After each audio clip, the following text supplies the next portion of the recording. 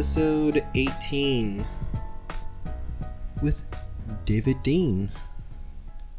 Tried pinning him down for a couple weeks. He's a busy guy. It's not easy to do. A busy guy. So, let's see. We were talking a little bit before the show about a couple things you got going on. Pretty involved in Newcastle around here, and you have your own little island. I do. You have your own little island over on East Washington, and what are you doing over there? Well, there's my office where I spend like 60 to 100 hours of my week. And then the church where, Third Presbyterian, my grandfather's grandfather was a charter member of that church. So like my DNA has existed there longer than I've existed. And when they merged with Northminster, not only did I not want to lose my office space, but I wasn't going to let anybody else have that building for any other purpose. And I'd already been running a Bible study, so our group decided to incorporate into a new congregation. We're now a More Light Presbyterian church. We're the only independent congregation that belongs to More Light. Otherwise, the rest of them are all in PCUSA. We aren't opposed to being part of PCUSA, but I don't think the Shenango Presbytery loves us right now. They probably should. There's just a lot of more conservative congregations in this presbytery. And then the church also provides office spaces for some of the nonprofit initiatives that I've been working on. The main big foundation I named the David Dean Foundation, due in part to a lack of creativity, due in part to an element of vanity where I'm just like, if the Trumps and the Clintons can have one, so can I. And then out of that, I've branded Rust Belt Revitalization. That's the part that focuses the most on economic development, entrepreneurial incubation. We had been doing some comedy night fundraisers and things were going really well with that. And then the pandemic started, and now I feel like, I don't know, everything's just like frozen in time, and it's like, oh, well, I guess we're going to find out what happens next. Yeah. I know. I wish I got to go to a couple comedy nights. I didn't have any babysitters. How did they all go? Who was some of the stand-ups that would get up on stage? Well, there's me every time. And then we've had a couple people who like have volunteered with the foundation that have done it off and on. A guy I know from Westminster was a pretty consistent comic. Actually, a couple guys from Westminster were both pretty consistently doing it. AJ Bove, I should readily know his like Instagram username and stuff to direct people to him, but he's out there doing stuff. But he was pretty consistently doing stand-up with us. Yeah. So you do stand-up then? Yes, I do. Have you been doing it for like a long time? When I was in college, there was a one in sororities did a philanthropy fundraiser that was called Stand Up Standoff. Inadvertently, I became the reason that it had rules now. But I did that, and then I had done just some like open mic nights in Pittsburgh, and I liked it. I definitely have a unique, usually highly inappropriate sense of humor, but I don't know, in Pittsburgh, when I could get a blue-collar crowd to laugh at a Maya Angelou joke, I'll just take that as a win. That's really cool. That before COVID hit, that is something I was looking into, like starting. There was I know I messaged, it was probably you who answered I think it was the Rust Belt Revitalization about the comedy thing, about if they would do classes or anything. Because I was looking at, there was a place in Youngstown that does that, and I was going to start trying to do that because of the stupid videos I make. So I was like, I kind of want to do stand-up. I want to see what it's about. So is there anything like that going to happen once time begins to move forward again? It's something we could look into. There's a couple. I really don't know how anybody teaches that. Maybe I should take a class myself and look into it. That's what I was kind of wondering. I'm like, how do you teach whatever? Like there's little bits of like psychology to it. Like incongruity can be something that causes like the humor response in the brain. Something to be aware of. I think probably a lot of what is taught is more or less stage presence or timing, making people like not nervous on stage, because that can cause people to either go like too fast or too slow, and it's like, no, just like chill out, balance your pace, and that just helps everything move. But I guess, I mean, I don't know, maybe segues, but not everybody uses segues in their material, and some people don't use them successfully, so... Yeah, I was thinking, because, like, I know I've looked up some stuff, because I obviously couldn't go, and something about, like, joke structure and stuff, and I'm like, is that even a thing? Like, is there, like, some structure to jokes or whatever? Because, like, a lot of times I just ramble on, and it tends to be funny or not. You know, sometimes it's a bust, I guess. I don't know. Yeah, there's definitely a way you can build up to your punchline and set it up, and then you add the right timing in there, and it's psychological, the whole thing, really. But I don't think you want to lean into that too much either, because then it becomes robotic, you know. So you have to kind of find a balance. I think it's a lot of trial and error. I mean, even a lot of people who become famous start by doing like open mic nights and stuff and just kind of figuring out what works for them. And I think, you know, sometimes people just kind of have their own style or formula, and if it works, just use it. Yeah. Everybody gets booed off stage pretty much their first time. Were you booed off stage your first time? I was not booed off stage my first time. In fact, I'll tell that story. The reason that competition came to have rules, which I in fact checked first. I asked the person in charge of it. I was like, are there any rules I should be aware of? And she was just like, no, not really. And so I was like, all Fair right. game. And what it kind of came down to is one of my friends made a bet with me where they were like, I bet you won't shake red sequin nipple tassels at the campus.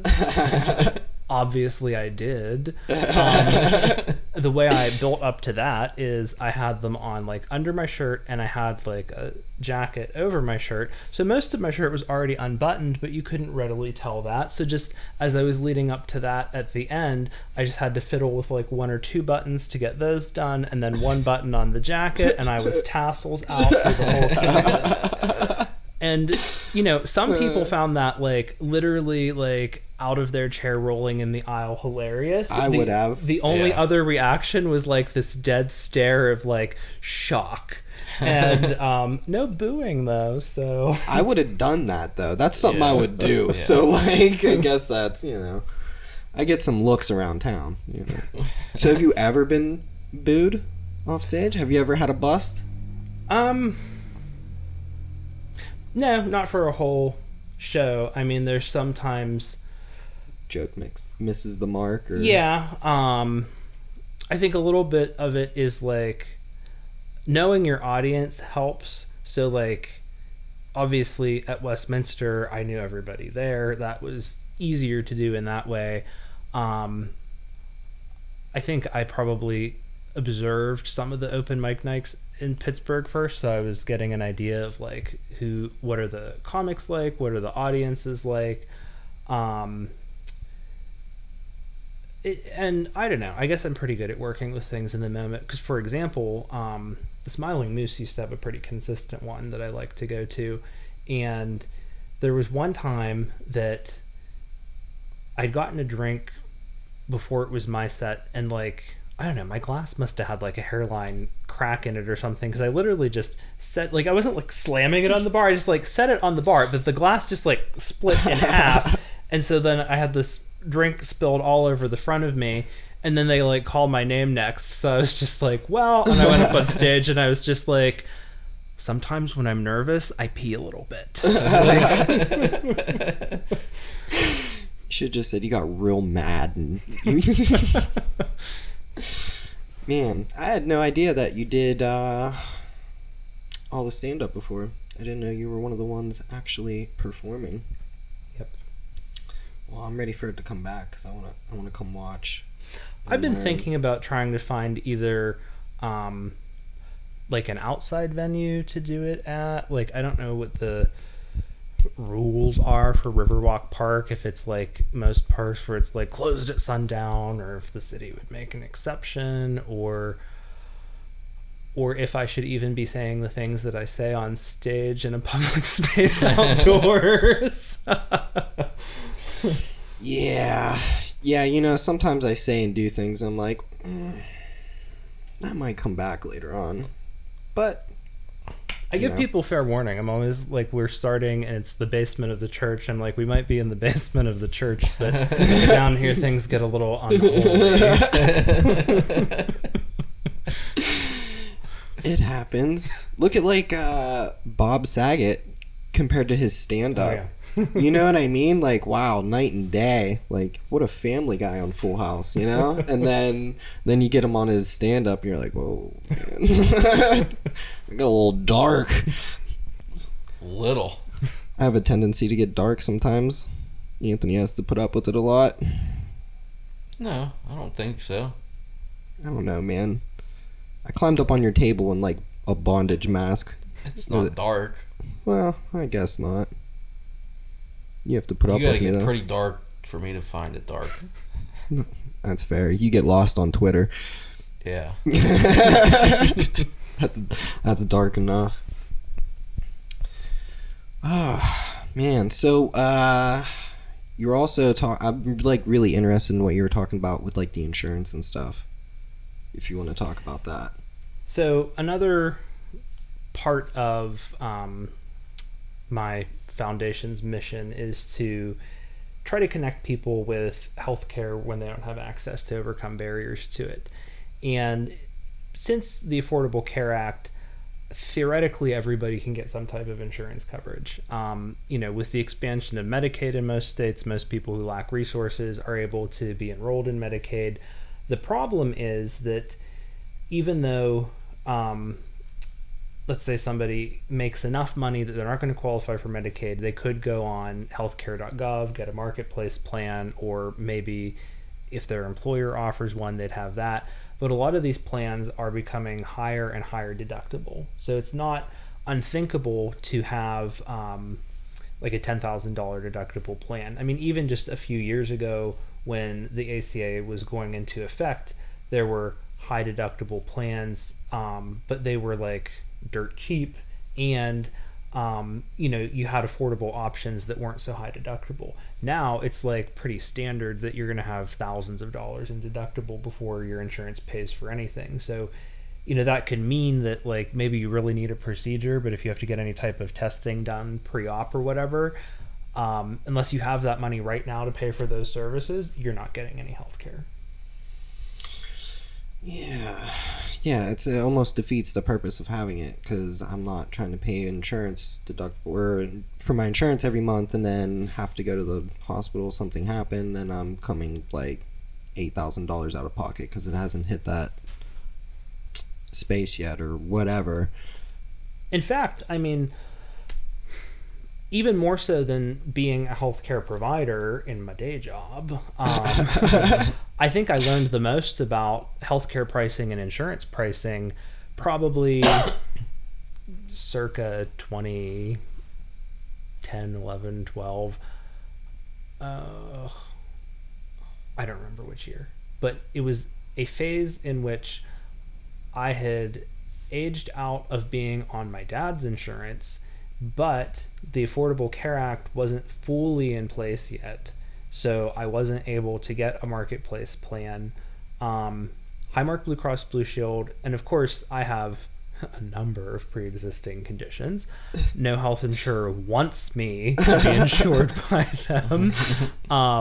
But Highmark Blue Cross Blue Shield started offering these plans that were the minimum level of care that was about to be required by the Affordable Care Act. And so it was almost like experimental. They were voluntarily like, oh, here's like the minimum basic coverage that will go into effect next year. But those plans were, first of all, I think at least $500 or $600 a month, twice as much as any of their other individual plans. And if you were on one of them, they had this like exclusion that they weren't required to cover anything related to your pre-ex for the first year. And it's kind of like, what is the point of this? I'm going to pay $500 or $600 a month for a plan that's not going to pay for any of the care I need. And then next year, when, you know, I'd be out of this waiver period for the pre-ex stuff, the, you know, marketplace will be open and I can probably get a much better plan, which I in fact did. So I spent a year with having no insurance myself. And fortunately, you know, my doctors all worked with me. Like, I think only one of my prescriptions was switched from a more expensive one to a less expensive one. So it wasn't the worst thing. It could have been much worse if I needed like emergency care or something that year. Like, you know, that could have been real bad. But I made it through that year, but also found like a lot of stuff that just doesn't even make sense in terms of how things are priced. For example, I know that like going to a chiropractor, I think I was paying like a $40 copay previously with like a Blue Cross Blue Shield plan, and like the out of pocket was only like $50. So it's like, why is there this monthly premium charge when it's only covering $10 of my bill? Yeah, that's ridiculous. And all that, was that pre-Affordable Care Act? It was, the law had been passed, but not all provisions of it were in effect yet. So they're kind of like phased in, and I was just in the mix of this phasing in. So, because like I don't really know too much about insurance or even necessarily too much about the Affordable Care Act. Good? It's better now, but still kind of not good? Oh, everything's terrible. Yeah? Okay. I mean, as usual, the biggest problem with the healthcare industry in this country is that we've politicized it. Yeah. And so we can't have anything where we just say this is good or bad based on facts and evidence or logic and common sense. It's that we have kind of almost ascribed various aspects of it to political parties, and so then that's the only basis upon which we make any decisions. Yes, the Affordable Care Act. Well, the Affordable Care Act is what some people call Obamacare. Yeah. And I love some of the interviews they'll do with people where they'll be like, Obamacare is evil and we have to repeal it. And then they'll be like, well, where do you get your insurance? And they'll be like, healthcare.gov from the Affordable Care Act. And it's like, yeah, that's the same thing. Or when people think Obama's last name is Care. Yeah. But so the big change was that the Affordable Care Act basically made it illegal for insurances to deny people for a pre-existing condition. And I guess health insurance fundamentally is still based on the same legal theory and contract law as any other insurance, which means that it's based on indemnity. That's actually a big issue with psychology and healthcare, because insurance only takes you back to baseline. It won't make you better than that. That's why like cosmetic surgery's never been covered by insurance, because it's like, well, this isn't broken, you just want to make it better. And so there's all these areas of like growth psychology that will never be covered by insurance, because we're only going to treat you if there's something wrong. And in the same way, you know, if you've gotten into a bunch of car accidents, your insurance can drop you. Other insurers may be like, nope, we're not going to take you. You draw too much off the insurance pool. Yeah. And all insurance is based on the pool. The idea is if you have 10 people going into an insurance company for car insurance and paying a premium, well, they're going to be screwed if all of you have a car accident that year. But if it's only like one person and there's enough in the pool to cover it and everybody's still covered for the long run. With health insurance, we do need people who have less utilization in the system in there, and it's still beneficial to them, because if they do like fall and break their leg and they don't, you know, they're not stuck with a $10,000 emergency room bill that's going to haunt them. But, you know, it makes it more affordable for everyone. The Affordable Care Act, so they made it illegal to deny people with pre-existing conditions, which otherwise is a smart business move for insurance companies to get the high utilization people out of the pool. But then that means you're taking in these more expensive users of the insurance pool, and so that's why the individual mandate was there to sort of coerce everybody to be in. It's one of the reasons that in a practical sense, like a single payer system would work because everybody's already part of the pool automatically, and so you have a very robust pool that could dramatically lower costs. On the other hand, when you look at our government payers, Medicare, Medicaid, they can sometimes be hard to work with and sometimes non-flexible with things. So like that also scares me, where I'm like, I don't know if that's the best answer. But with allowing people with pre-existing, because before the only way a person with a pre-existing condition could ever get health insurance was through like a group employer plan. So it would either trap people in jobs, or if you were in some limbo where you couldn't like work full time but couldn't qualify for disability, you were just left with nothing ever. And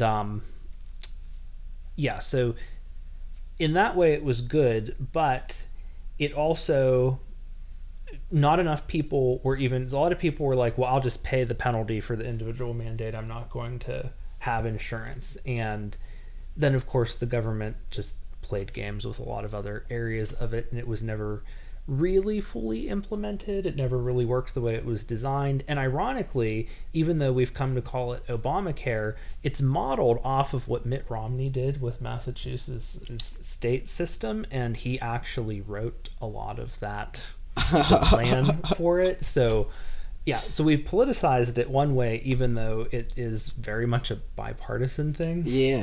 Wow. I never knew that. That is. And so what you're trying to do is basically fill in some of the gaps. Fill in the gap that's been left by that, At least around here, anyway. Yeah. Try to help out you denizens of Newcastle.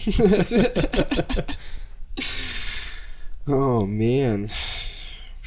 I don't have insurance, so I just like to wing it and hopefully I'm okay. Do you have insurance, Anthony? Yeah. When's the last time you went and got checked out for anything? Years. I rarely go to anywhere, like the hospital or the doctor. I probably should, but I have this irrational fear where, like, what if there is something wrong with me, and like then I know about it, and then it affects me. What, like, if I don't know about it, maybe it just won't affect me. Yeah. Yeah, I'm trying to think when the last time I was to the doctor. I was just getting yelled at. Like, you're 32. You should go get checked. I'm like, yeah, maybe. I'm not someone who's scared to find out that there's something wrong with me. It's just that you just don't feel like going to the doctor. Yeah, nothing is ever severe enough to where I'm like, oh man, I should probably go to the doctor and see what's wrong here. That's how I feel too. But I understand that, regular checkups are obviously good. I should probably get to the doctor soon. I just had my annual checkup with my PCP. She asked me if I'd ever had a colonoscopy, so I thought that was coming. So I was like, no, I haven't. But she didn't also say that I needed one, so I guess we're still good for this year. I have had. That might have been the last time I really went, was to get a colonoscopy, make sure my digestive system was good. I thought I might have had celiac disease. I do, in fact, have that. Something related to that. And it just ended up being regular IBS, thank God. But there's like a history in my family of colon cancer. Is IBS better than celiac? Yeah, I would say celiac, just from what I've heard and understand about it, it sounds like it's just like a way more severe version of IBS with like bleeding and...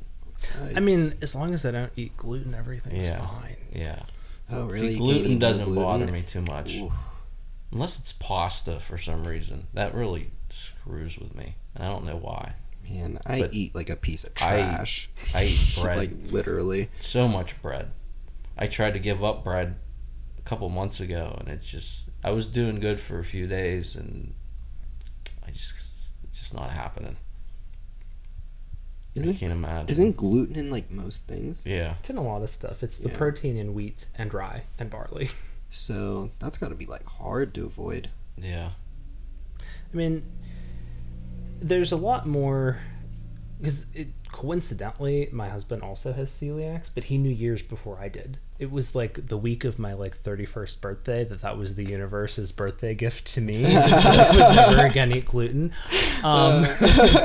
And so, because I know he said like when he first started the diet that like it's like, oh, I'm gonna get some rice cakes and I don't know what else I'm allowed to eat. And there wasn't a lot of stuff, and now there's much more of a market for it. But in fact, that new bakery at the Plaza, that Grammy's Bake Shop, they do a lot of gluten-free stuff. They have actually one of the best gluten-free breads I've ever had. It's like $10 a loaf, but I also missed bread, so I was like, shut up and take my money.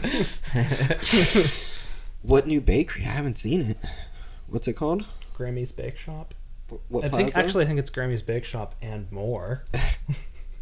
What plaza did you say it was in? Lawrence Village. Oh. We can't even call it the Kmart Plaza anymore. So Yeah. like, I don't know, Yeah, the big empty plaza. Wow. I hope The they anchor make it is no there. longer with Is us. my concern. That plaza. I mean, what is left is mostly like local businesses, like Yeah. not big chains and stuff, which going back to Rust Belt revitalization, I think is what would thrive and help revitalize the economy around here. But I don't know, the powers that be seem to be really focused on, you know, either that manufacturing is going to come back and save us. No. Because and even if we were recruiting more manufacturers, so much of Yeah. it's automated, it will never again employ the Yeah. volume of people Yeah, it and- did. You have 3D printing emerging now, and that's just gonna completely kill It's going manufacturing to change off everything. It's completely going to change a lot. within the next 20 years. So you bring all these factories in, and for what? For how long? It's just a temporary thing at this point. Or we'll do anything, including break our own laws to bring in like a speedway, because we think like for some reason that big chains don't exist to like exploit people in communities. Yeah. I want to write a letter to like Dollar General corporate now, because like I live in Shenango, and right now the closest Dollar General to me would be the one that's just up past the big empty plaza. Okay. But now they're building one almost equidistant in the other direction, right across from the Sheets in Shenango. And it's like, well, now I have choice paralysis. Which one should I don't know which way to turn when I And leave my house. You have that one right up by TikTok. Which on that the was same like road. the new one, Yeah. like to the point that one time one of my patients was like, "Have you been to the new Dollar General?" And I was like, "No, because I would have to pass a Dollar General to get to it." Have you heard about the $7 Generals going in at the mall downtown? Although I feel like so much of reality is just not that far off from satire anymore. That it's Yes. like, It's really true. Every time I turn around, there's a new Dollar General. It's like kind of terrifying. That's what I said. That's our big economy boost in Newcastle is just unlimited Dollar Generals. Yeah. my They're floating idea it. to get ahead of the curve, and I guess I'll just throw this out because I don't have time to implement it, so somebody please steal it. What do you think the best thing to do with an empty Dollar General is going to be 10 to 20 years from now? Because that's the next wave of like economic waste we'll have to deal with. I don't know. I'm sure we could think of some things. Some fun things to do with a giant empty store. I don't know. Most of my ideas are like stupid fun ideas. I just want to like race tricycles and have James Bond tournaments. The escape room economy. They're all just escape rooms. Escape room economy. Those are going to be the only viable businesses left in 20 years. Escape Brick and rooms. mortar. Oh man. Yeah, so like I don't know. I get a little worried. Like I hate seeing Orange Village Plaza like that because, you know, I grew up walking up to On Q after school and like going to Joanne Fabrics with my Purple grandma. Cow. Do you remember Purple Yes. Cow? Video, yes. If you want to rent some VHS Yes. tapes. Yes. So like, you know, like it was always just filled with stuff, and like seeing it now is like so depressing sometimes. I'm like, everything's closed down, almost nothing can survive there except Pizza Joe's. Pizza Joe's is just gonna never go away. They'll be the only thing left in there.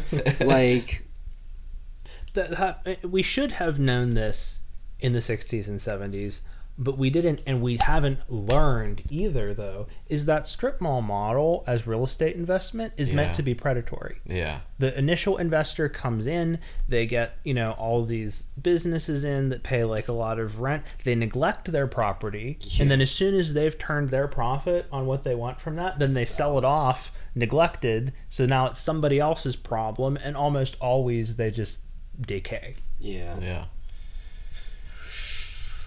So what do you think's gonna happen to it? They're gonna mow it all down eventually? Can only guess. I mean, I hope... It's one of my least favorite parking lots to drive through. I'll say that. I hope something happens, but the other side's nice though. Like the First Merit side. They paved it all. It's Huntington now. Or yeah, Huntington. They got it all paved up. Even though I barely see any cars over there for what is over there. I don't know. Do you remember the people from our high school that used to just like hang out there? Yeah, I was like probably they would one of them. Park their cars. Oh no, I was not one of them. Yeah, people would they park their cars. That. Yeah, they would lawn chairs. They were just like hanging out. Yeah.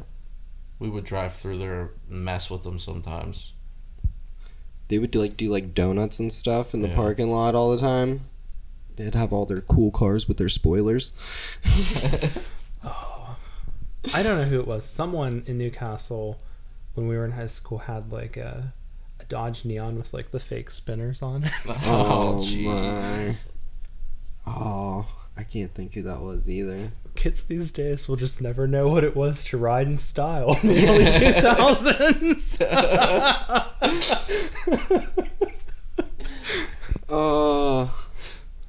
Dodge Neons were the car of that generation. I feel like almost everybody had a Neon. A Neon, a Sunfire, or a Cavalier. Yes. I remember driving Amy Crespo's Cavalier everywhere. I almost wrecked it once because I didn't have my license. I didn't know what I was doing the first time, and I was like using both feet, and I almost wrecked into AutoZone on the east side. She was yelling at me. Wow. Speaking of high school, random memory that I had, and I thought about this earlier, and I remembered it again just now. One time, Andy Tamelio called me down to his office because the boys' restroom smelled like cigarette smoke, and there were only 2 people he had on camera going in and out that period. Was I one of them? Me and you. Which, given who we were in high school, I just looked at him and I was like, who do you think it was? But then, literally, it was me. He called me down there to pat me down to find cigarettes, and so it's just like, you want to fill me up? Go ahead. You know what? He probably didn't call me to the office because I didn't go that day because I never went. And if I did, I was probably smoking cigarettes in the bathroom. Yeah, which bathroom was it though? I had to move. I would start just doing it in the locker room because I would get away with it easier. Turn the showers on, try and mask it. That didn't work, but I thought it did at the time. Yeah, he knew it was me. I hit Jimmy with a lunch tray and they tackled me. Him and Mr. Bell. Mr. Bell scooped me up. They're both big. He was just like, whoop. I was running across a lunch table. Wow. I was a mess in school. The student council thorn in his side, so he probably just wanted a reason to so he didn't like us for opposite reasons. I was the bad kid in school. I admit it. It's okay. I'm pretty okay now, though. I try to be anyway. We turned out fine as adults. Yeah, somebody messaged me the other day, and they were like, I didn't realize you were so funny in high school. I was like, yeah, well, I was an asshole in high school, so... there was that, if I was even there that day. So, yikes. I didn't particularly like going to school either. It was also because at that time I had like an undiagnosed autoimmune disorder. But I think junior, senior year, I missed like 20 days each time. And that's like in the like, you're not going to graduate statistics, even though I was like an honor grad and for college and grad school. So I think one of my biggest problems early on was I was always like real gung-ho in the beginning, but then like I would get real bored because like I'd be good and I would get good grades, and then like I don't know, a lot of things seemed real repetitive sometimes, and like I would just be like, oh. And then I would just wouldn't want to go. So, and I wanted to go party. There was that too, but you know, like after everything, like whenever I went back to schools, whenever I realized it, because I loved going to school and I loved learning, and I'm like, why was it so different back then? And I feel like I was just like really bored, and also maybe a little bit attention deficit disorder type thing, and just like nobody really, you know, paid any attention to that. What were you like in school? It was pretty similar. Probably not quite as bad, but I picked and choose what I wanted to be good at, you know? Like if something bored me, I just couldn't get into it. I couldn't pay attention. Like you said, it was almost like ADD. But if it interested me, or math, I loved math, and I did phenomenal. It wasn't until high school. I was a straight A student until I got to high school. And I don't know, it was hard sometimes. The subjects, the subject matter, the courses, the curriculum, that was never really challenging to me. It was Boring. Getting myself to care about it that was challenging. Yeah. Especially like you said, like my priorities also weren't straight at the time. So it was real easy to get distracted and not take it seriously. And then you get yourself in that hole where you're all behind on your grades and things are kind of spiraling. And it's like, well, what's the point anymore? I screwed it all up. I'm never getting into college anyway, so this is it. I'm honestly kind of glad in it, and just like, which was stupid, because I feel like I don't want to be straddled. And like debt. You said, I had maybe 2 or 3 teachers in my entire life who cared enough to try and like, come on, man, you can do so much better than this. What are you doing? Yeah. And not that I listened to them anyway, but for the most part, it's just so many teachers just Mr. Dorsch tried, or even picked up on it. Mr. Dorsch I loved Mr. Dorsch. He was always like so nice to me. But yeah, I could have done high school a lot better. I wasn't smoking cigarettes in the bathroom or anything, but at least go outside for that. I would just walk out, dude. I would get tired. I'm like, I don't think I want to be here anymore, and I would go through the locker room and out that side door and walk through the practice field, and just walk home. Just like, all right, well, it's third period. I think I'm gonna take off. Like, we had just gone to the new high school, and like the doors, they didn't open from the outside, so I would stick a pencil in there and go outside and smoke, and then come. I would just leave and come back and do what I like. I didn't like. I owned the place. Like I just didn't care. Place. It was bad. What was the wood shop teacher's name? I forget. Is it Miklos? Yeah, I think it was Mr. Miklos. Yep. He caught us outside of right outside of the wood shop doors, smoking a cigarette. He was like, he popped out. He's like, "What are you doing?" I was like, "Smoking. I'm just waiting to get in trouble." He's like, "Hurry up." Hurry up and finish it. And he let me come back inside. I was like, all right, Mr. Miklos. He used to let Myron Chappell chew Longhorn. I'll never forget that either. And the thing is, public education is so much worse now. Yeah. Like, what would we do if we were there? Like, when I have patients who are in high school that are like forced to take an SAT class, that's like literally you're spending an entire class period learning nothing. You're learning strategy for a multiple choice test. And the whole thing is like, they like force them to fill out college applications even when they have students that are like, I'm going to trade school. And it's like, wow, what a waste of everyone's. And that's the type of thing that like I'd probably, like, if I had to go back to school right now, I'd probably give up and just behave exactly like you. Smoke cigarettes in the bathrooms. Yeah, don't do that. If you're still in school, please don't do that. Chloe's really good in school. Bree's really good in school. Bree's, she's still getting, started. So, like, I feel like most kids are pretty gung-ho about school in the early years. Chloe, she's getting a little bit older. She's only, like, a year or two away from Newcastle High School. But she, she's upset that they're not going back because of COVID. I told her to pipe down. So, like, I'm pretty grateful for that. I hope that she doesn't, do what I did. Smoke cigarettes. She's so anti-smoking. She don't even swear. I swear a lot. And she's like, if she sees somebody kissing on TV, she's like, ah. I'm like, wow, they're just kissing. It's okay, baby. Like, watching Riverdale, and she's like, ah. No, they just kissed Archie. I'm like, jeez. So, and yeah, she's kind of like the complete opposite of me right now. She's super involved with softball, all that. Bree's gonna be the wild card. She's gonna be the wild card. We'll see.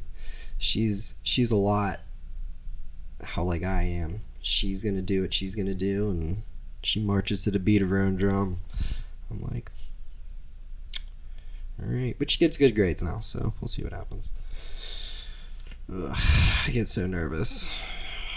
Having kids makes me nervous. How's Landon do? He's good. Yeah? Yeah, he doesn't really enjoy school at all, but he goes and he does what he needs to do. And yeah. I guess Chloe, I don't know. She goes back and she doesn't always want to go, but I think that's just kind of normal though. Bree, she just wants to go play. She's like, what, other kids? Yes. Like, especially now after this long of, kind of not being able to see people as much as they used to and stuff. Puts a damper on like everything. All right. Well, any announcements or anything, Anthony? Nope, not this week. Why do you never have announcements? I'm unexciting. I'm sorry. I feel like you should have more announcements. The Crown has its own Facebook page now. I feel like you do a lot of stuff and you don't announce it. So well, there's nothing to announce yet. I do a lot of stuff, but no need for an announcement yet. It's not time for the big reveal. All right. I get excited, I get excited with things you tell me sometimes. I don't want to be one of those people that I got some big things coming here, and then they change, and you can't do that. I know some people like that. Yeah. Dr. Robotnik. All right. So Anthony's announcement is the Crown has a Facebook page. Yay. Ooh. So are you not going to post the things from Majesty anymore then? Probably cross-post them. Cross-pollinate them? Yeah. All right. Well, go follow that because they're hilarious. And we can learn how the city of Newcastle works. Clean up all that marinara with breadsticks and... Prepare for our 7 new Dollar Generals. How long does it take to write those? That's the worst part of it. Yeah. It's easy to come up with the headline. The Photoshop takes a minute, but it's usually fun. I enjoy doing that. But the writing the article, ugh. Need some new contributors. Yeah. Well, I know a couple people said they wanted to write and stuff. Yeah. Well, my thing is, I'll start writing it. And I'll get like 3 paragraphs in, and I'm like, kind of fact checking some of the things I'm writing, and okay, this needs a good structure, and trying to write it the right way, and then I'm like, what am I doing? This is a joke. Just stop. It's like, okay, that's enough. You're getting like real invested in Yeah, it. You're actually doing some journalism. Yeah. I've thought about submitting, but I haven't said that out loud until just now because I'll never have time. Even just the headline, I'll write the article, the article that nobody even reads anyway. But I do. I like to read them. I have a question before we end. Are you looking up actual people's names? it depends. If they're a public figure, I'll use their real name. But if it's for some of them, they're just made up. Okay, so like for the Dollar Generals and stuff, that was a fake name, or did you actually like look up remember. like the CEO of Dollar General? Oh no, no, that was a made up name. Okay, yeah. I was like, wow, I hope he's using their real names because that'd be so funny. Only if they're a public figure. All right, Trying to keep it safe here. all right. Well, gonna wrap it up. Thank you, David, for coming on and hanging out with us and telling us some things you got going on for the beautiful city of Newcastle. Anytime. Hopefully I'll make it back. Yeah. Yeah, that would be cool. Definitely. I already want to have Tim Pasta back on. He's itching to get back on. He is. He scheduled himself. Did he? To be on Did he? on the 13th. Yeah.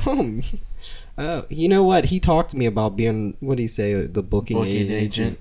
Yeah. But then he didn't say too much more about it. So, hopefully next week's guest, it might be a teacher who does the cyber school during this. So I thought that'd be pretty cool. Oh, yeah, that would be Her cool. name's Maura. So she kind of seems like a degenerate a little bit, but that's okay. She'll fit in. All right. Well, see everybody later.